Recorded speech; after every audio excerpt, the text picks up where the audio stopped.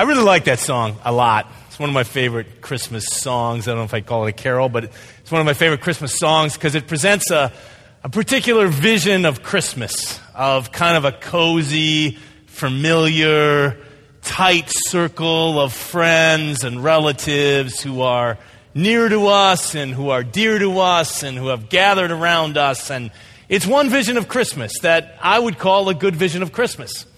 Our gospel reading this morning from John chapter 1 provides us with a different vision of Christmas that doesn't negate the first vision of Christmas.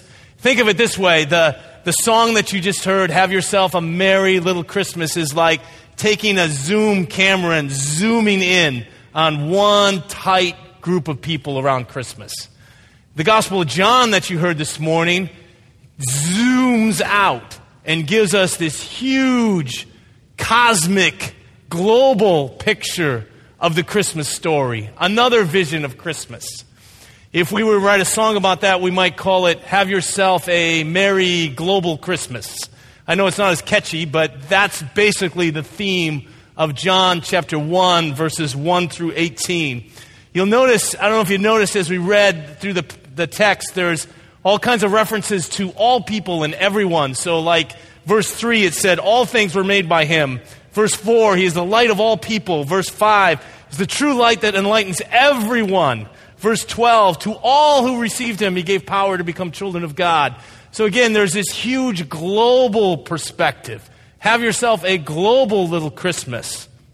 This morning, I want to look at this global angle, this wide angle, zoom out with the gospel writer John and look at what does it mean to have a global Christmas message? What does it mean to believe in a global Savior? What does it mean to be global Christians? And basically just going to make two simple points based on John chapter 1. First is that Christ is the light that shines on everyone. Christ is the light for all people. And secondly, Christ is the one who offers grace to all people. Light for every person on the earth, grace for every person on the earth. So if you turn with me to John chapter 1, we're going to look at not everything in here because this would be like getting a crash tour of downtown Chicago in 25 minutes. I mean, this is a very complex, beautiful, rich passage. But let me just hit a few highlights. You'll notice that it starts with, it says, in the beginning was the Word, and the Word is capitalized. And the Word was with God, and the Word was God, and He was in the beginning with God. All things came into being through Him, and without Him not one thing came into being. And if you're not familiar with this passage, you might go, who is this Word? Who is the Word? Well, the Word was actually a phrase taken from Greek philosophy that has some great background to it. But let me just cut to the chase and go down to verse 17 because John will finally tell us who the Word is. He says, the law indeed was given through Moses, grace and truth came through Jesus Christ. So everything that's ascribed to the Word in the first three verses is talking about Jesus. And then notice verse 4, it says, in Him was life, and the life was the light of all people. There's that global perspective. Jesus is the light of all people. And then also look at verse 9, because he says this again in a different way. He says, talking about Jesus, he says, He's the true light which enlightens everyone who was coming into the world. Christ is the true light that shines on everyone. Now, it's a pretty astounding claim. I mean, does that mean that Jesus is shining on Buddhists, Hindus, atheists? What does that mean? In what sense is He shining on them? Well, in the original language, it's in the present tense, which means this is an ongoing process, which He is still shining on everyone. Again, I'm not sure exactly what that means. I'm not sure exactly what that looks like, but let me tell you a story of someone that we met when we were in Jos, Nigeria, which is kind of in the center to northeast part of Nigeria. We spent 2 weeks there with Bishop Stewart and his son, and I was part of that trip as well. And we met this Anglican priest named Father Tunde. And Father Tunde was married to a beautiful woman named Abodia, and they had a couple of small children. And Tunde I just assumed he was raised in a Christian family. But he said, no, as he told his story, he said, I was actually raised in a very strong Muslim family. And I'd never really heard the name of Jesus. And then Tunde told stories which are becoming increasingly common. People that work with missions in the Middle East will tell you these stories are not happening to every single person, but they're becoming more and more frequent, where Muslims who are raised in a Muslim home, have no contact with Christianity, unless it's just negative, are having dreams about the person of Jesus. And so Tunde said, well, this is how I came to know Christ. I had a dream in which Jesus appeared to me in a dream, and he was holding a lit candle, shining bright. And he brought me into this room, and in this room there were all these candles that were not lit yet. And Jesus said, you must take my light, and you must light all these other candles. He said that was the first step on his journey towards Christ. He had other dreams about Jesus in his dreams.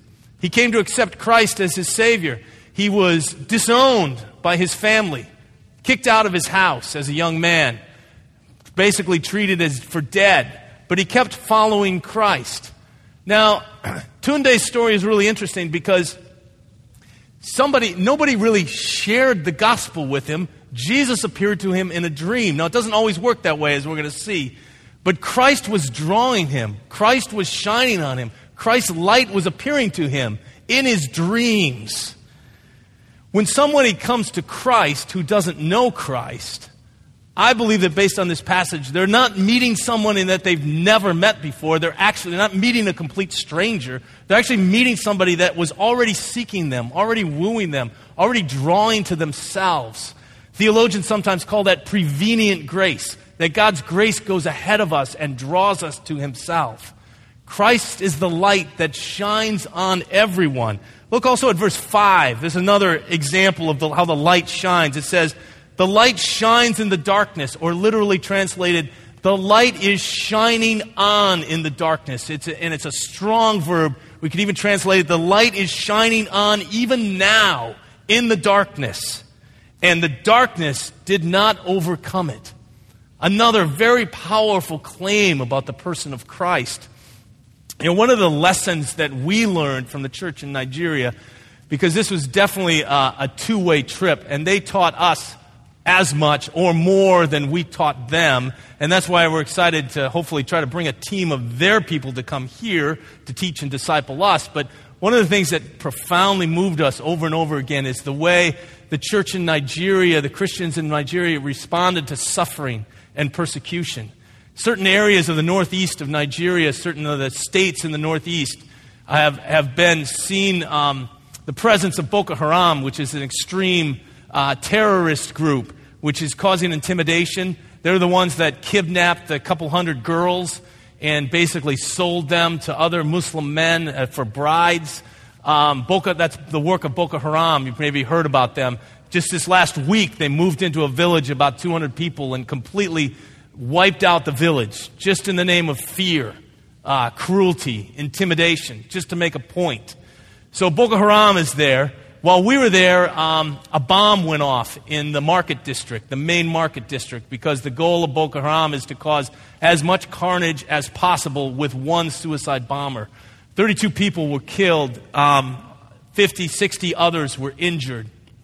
But what really moved me about that experience was watching the fellow Christians, our fellow brothers and sisters in Christ, respond to that. They were human beings. They were sad. They were worried. They were anxious. They get angry. They want this to stop. They want the military and the police to do their job.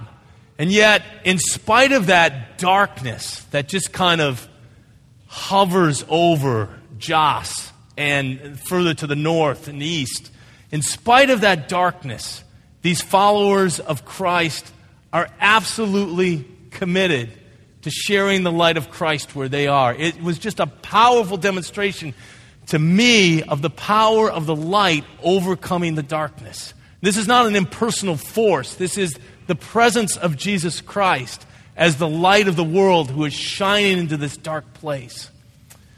Let me just pause for a minute and just sort of bring it back from Jos, Nigeria, to us. Because maybe during this Christmas season, I know Christmas is not always easy for people. Sometimes it's actually a time where people experience darkness and brokenness. Maybe the darkness in your own heart, or maybe the darkness in your family, or maybe the darkness of difficult relationships, or the darkness of grief and loss. Let me just say that maybe this verse is for you this morning as well. Not just for some far-off place, but it's for you. And maybe sometime during this service, it's appropriate for you to pray, Lord Jesus, you're the light of the world. Shine your light into my heart. I need your light into my heart. I got some dark things that feel like they're overcoming me. Would you come into my heart and would you shine on me, and may your light, may the light, the darkness never overcome your light within me. Maybe that's just a prayer you need to make this morning. So Jesus is the light that shines on everyone. He also offers grace to everyone. There's a second part of this global look of the Gospel of John, this global Christmas story. Back in 2005, Bono, the lead singer for U2, was interviewed for a book. And one of the quotes in that book, he was asked about his view of religion or spirituality. And he had an absolutely profound and gospel-centered answer. And he said this. In the interview, he talked about basically two ways to live your life, and one is karma. Karma is the idea that what goes around comes around. You get what you deserve. You get what you got coming. But then Bono went on to say, there's another concept that completely upends this concept of karma, and that is the Christian biblical concept of grace, that we get gifts that we do not deserve. And Bono went on to say, I'm glad that at the end of the day, karma is not going to be my final judge. Because he said, I've done some stuff I'm ashamed of. And I've failed in a lot of ways. And I failed to love God, and I failed to love my neighbor. But in the end, I'm not going to be judged by karma. I'm going to be judged by a God of grace. And then he literally went on to say, I'm banking all my hope on the fact that Jesus carried my sins on the cross. And I'm going to be judged by his grace. Now that's a beautiful, powerful, gospel-centered statement. And it really fits within the context of these verses in John chapter 1. Because John is talking about the way of grace.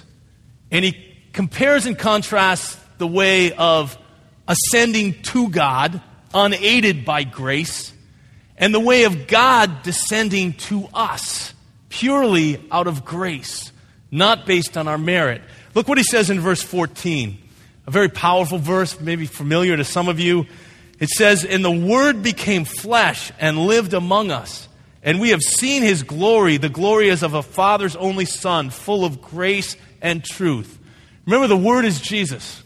So it's saying, because we could not ascend our way to God based on our moral righteousness, our moral effort, being a good enough person, being a Christian enough person, God, in the person of Jesus, the Word became flesh. Took on human flesh, real flesh, in a real place, in a real city, in a real village. He came among us, and we have seen his glory, the glory as of a Father's only Son. Now, John tells us that there's two ways to respond to this descent of God. There's two ways. Verse 11 says this, he came to what was his own people. He came to his own people. The people that should have known him the best. And what happened? His own people did not accept him. Here it is. This is one of the saddest verses in the entire Bible. He came to his own people, the people that knew the promises of his coming. They knew the covenant. They knew the law. And they did not accept him. That is one way to respond to this divine descent of grace. Is we say, I don't want it, I don't need it, I'll do it on my own. The second way, John says in verse 12, but to all who received him, who believed in his name, he gave power to become children of God, who were born not of blood, and literally in the Greek here it's three nots, not of blood, not of the will of flesh, not of the will of man, but of God. In other words, human beings did not work their way to God. They received it as a gift. And to all who received him, Christ, he gave them power to become children of God. You know, I saw a really powerful image of this, how we could apply this, what this means. When we were in Nigeria, we went to this small village, which was 2 miles west of the city of Jos. Jos is a city of about 1.3 million, which has grown a lot over the last few years because a lot of refugees have come from the northeast, where Boko Haram is, where the terrorist attacks are, where there's warfare. So a lot of them have moved into Jos, so Jos has swelled. But once you go a couple hours outside of Jos, village life is still pretty much the way it's been for hundreds of years. So we drove out 2 hours west, and we went to this little tiny village of 150 people called Ratsu, spelled R-A-T-S-U. And in this village, there's an Anglican priest named Father Andrew and his wife Patience, who have planted this Anglican church called St. Barnabas Anglican Church. This beautiful, simple, rustic little church with wasps flying around in the rafters. But one of the priests told me, don't worry, they're born-again wasps, so they won't sting you. And they didn't, which was nice. So anyway, but in this village, we were visiting with some of the kids, and all the adults were kind of over here talking. Father Andrew and his wife Patience, Bishop Stewart, and a couple other Anglican priests. And I saw this scene with these kids. There was about maybe a 10 or 12-year-old boy who was chasing a 10 or 12-year-old girl. And he was really angry about something. Now, the kids don't speak English. They speak Hausa, which is a tribal language, so I couldn't really understand what was going on. But I could tell he was angry, and he was bent on, getting her. So he caught up to her, and he violently kicked her in the back. And she went sprawling in the dust, face down. And the ground is hard, this hard red dirt. So she's lying in the ground, and she's obviously hurt, and she's obviously humiliated, and she starts sitting there, she's just lying there and weeping. And I'm looking around adult, does she have a dad? Well, the dads have 2 or 3 wives, and they have lots of kids, and a lot of them are getting sloshed on corned beer, so they're not always really around.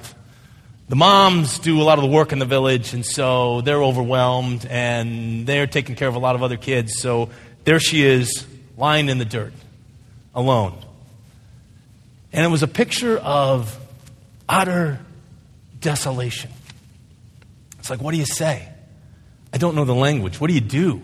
I don't want to do anything inappropriate here, if I would have known Hausa, and if I would have been at the top of my spiritual game, which I'm usually not, but if I was, this is what I would have liked to have said based on this verse. Do you know how much there is a God in heaven who loves you right now? You are not alone.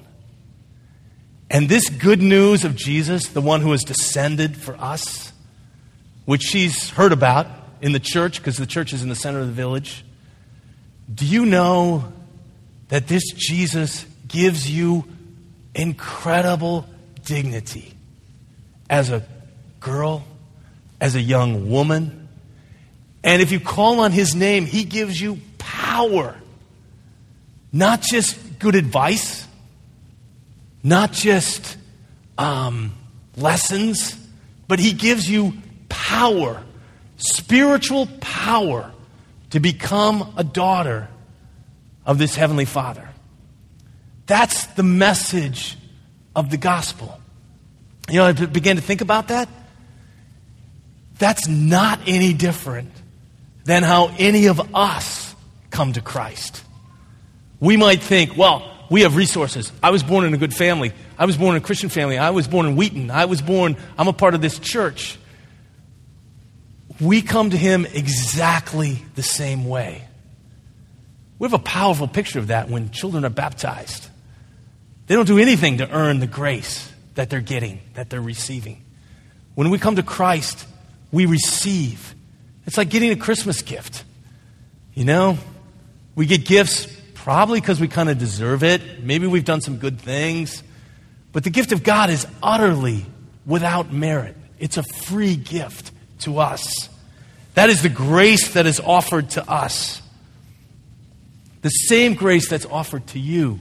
And let me just pause again, just kind of bring this from Jas, Ratsu, to here, today, to us. Let me just say, if you're trying to somehow find your way to God, ascend to God, get right with God, get your act together, unaided by grace, let me just say, there's a better way to do it. There's actually the only way to do it. Because notice in this passage, Jesus isn't just one of many lights. He is the true light. And He's the one that's come down. He's come down to you, and He's offering you a gift of salvation. The power to become a son of God. The power to become a daughter of your Heavenly Father. He's offering that power, and the only way to get it is to receive it as a free gift. Well, what is our response to this? The light that shines on everyone, the grace that's available to everyone. What's our response to this? So we zoom in on this kind of cozy picture of Christmas, which is good. That's good too. But then we zoom out, get this global view. What is our response? Well, our response is found in another character in this story, this gospel reading, that at first glance, I'm not sure what he's really doing in this story. Notice verse 6. So it's talking about the Word. It's talking about how the Word made everything, and Jesus is the true light, and all this global cosmic stuff. And then it focuses on this one guy named John the Baptist. There was a man sent from God whose name was John.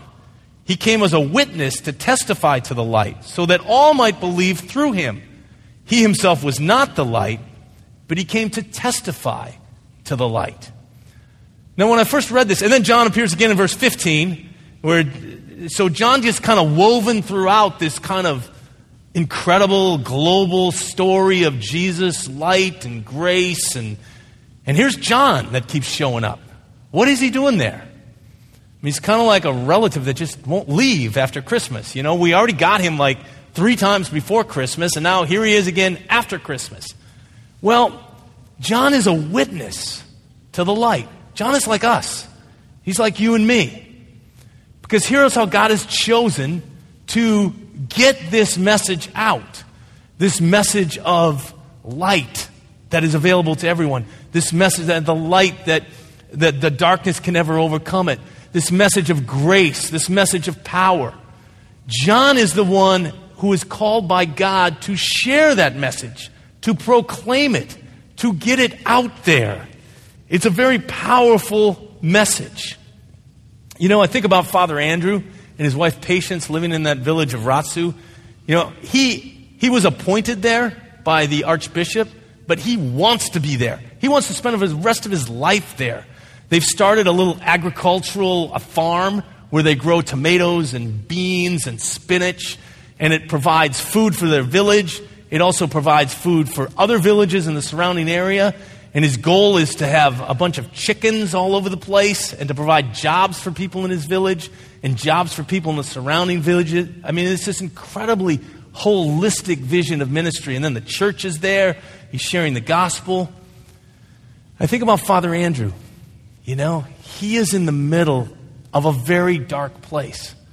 I mean, Boko Haram could come. That is exactly the kind of village that just gets wiped out in one night. And it takes the police or the military about 48 hours to get there and respond to it. He doesn't they have no cell phone coverage. There's no internet. There's no electricity. There's no running water.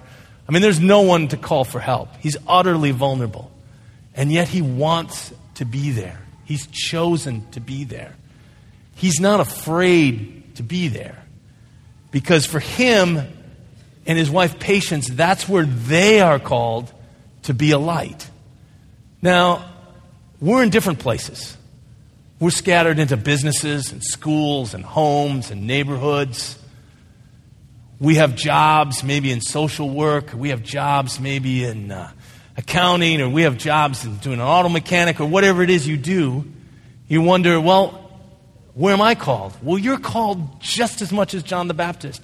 You're called just as much as Father Andrew and Patience. You are called in the place where God has put you to share the light of Christ.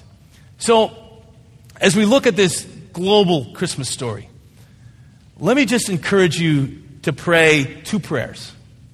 The end of this year, this Christmas season.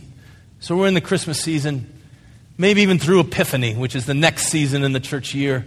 2 really simple prayers. Number 1 is a prayer for us individually. And that is the prayer, Lord, send me. Send me. I'm not the light, but I want to bear witness to the light. So Lord, I just want you to send me. And you may have no clue what that's going to mean. No clue where he's going to lead you. No clue who you're going to talk to. But just start praying, Lord, send me today. Send me to somebody today. Send me someplace this week where I can speak a word of encouragement in the name of Jesus, where I can love somebody in the name of Christ, where I can pray for somebody that's far from God. That's the first prayer, Lord, send me. And the second prayer is a prayer for us as a church. And that is us as a church family. Lord, send us. Make us truly, make our heart beat, make our lives align with this global message, this global Savior who wants to draw all people to himself, who wants everyone to come to know his grace. Make us a truly global church. You know, one of the things I got really excited about when I was in Jos was that we've had a partnership with Jos, the diocese, the Anglican Diocese of Jos, for a number of years now, before I came on staff. And 2-3 years ago, we did our special Easter offering, and we gave it to Jos. I was new to the church. I didn't even know where Jos was on a map. You know, I didn't know it's by Abuja, the capital of Nigeria. I didn't know the capital of Nigeria. I knew almost nothing about Nigeria. I knew nothing about the work of Jos. And so I gave some money, but I wasn't like real excited about it. You know, it's like, okay, I'll give a little money because the church wants me to give some money. And then I'm like actually there. And you actually see some of the stuff, a building that was built with our funds from Church of the Resurrection. People, young people, excited about their faith, being trained in healthcare or being trained in ministry to minister to the whole person, to share the love of Christ, but to also to minister to the whole person. And you see that and you go, wow, we were a part of that? We were a small part of that?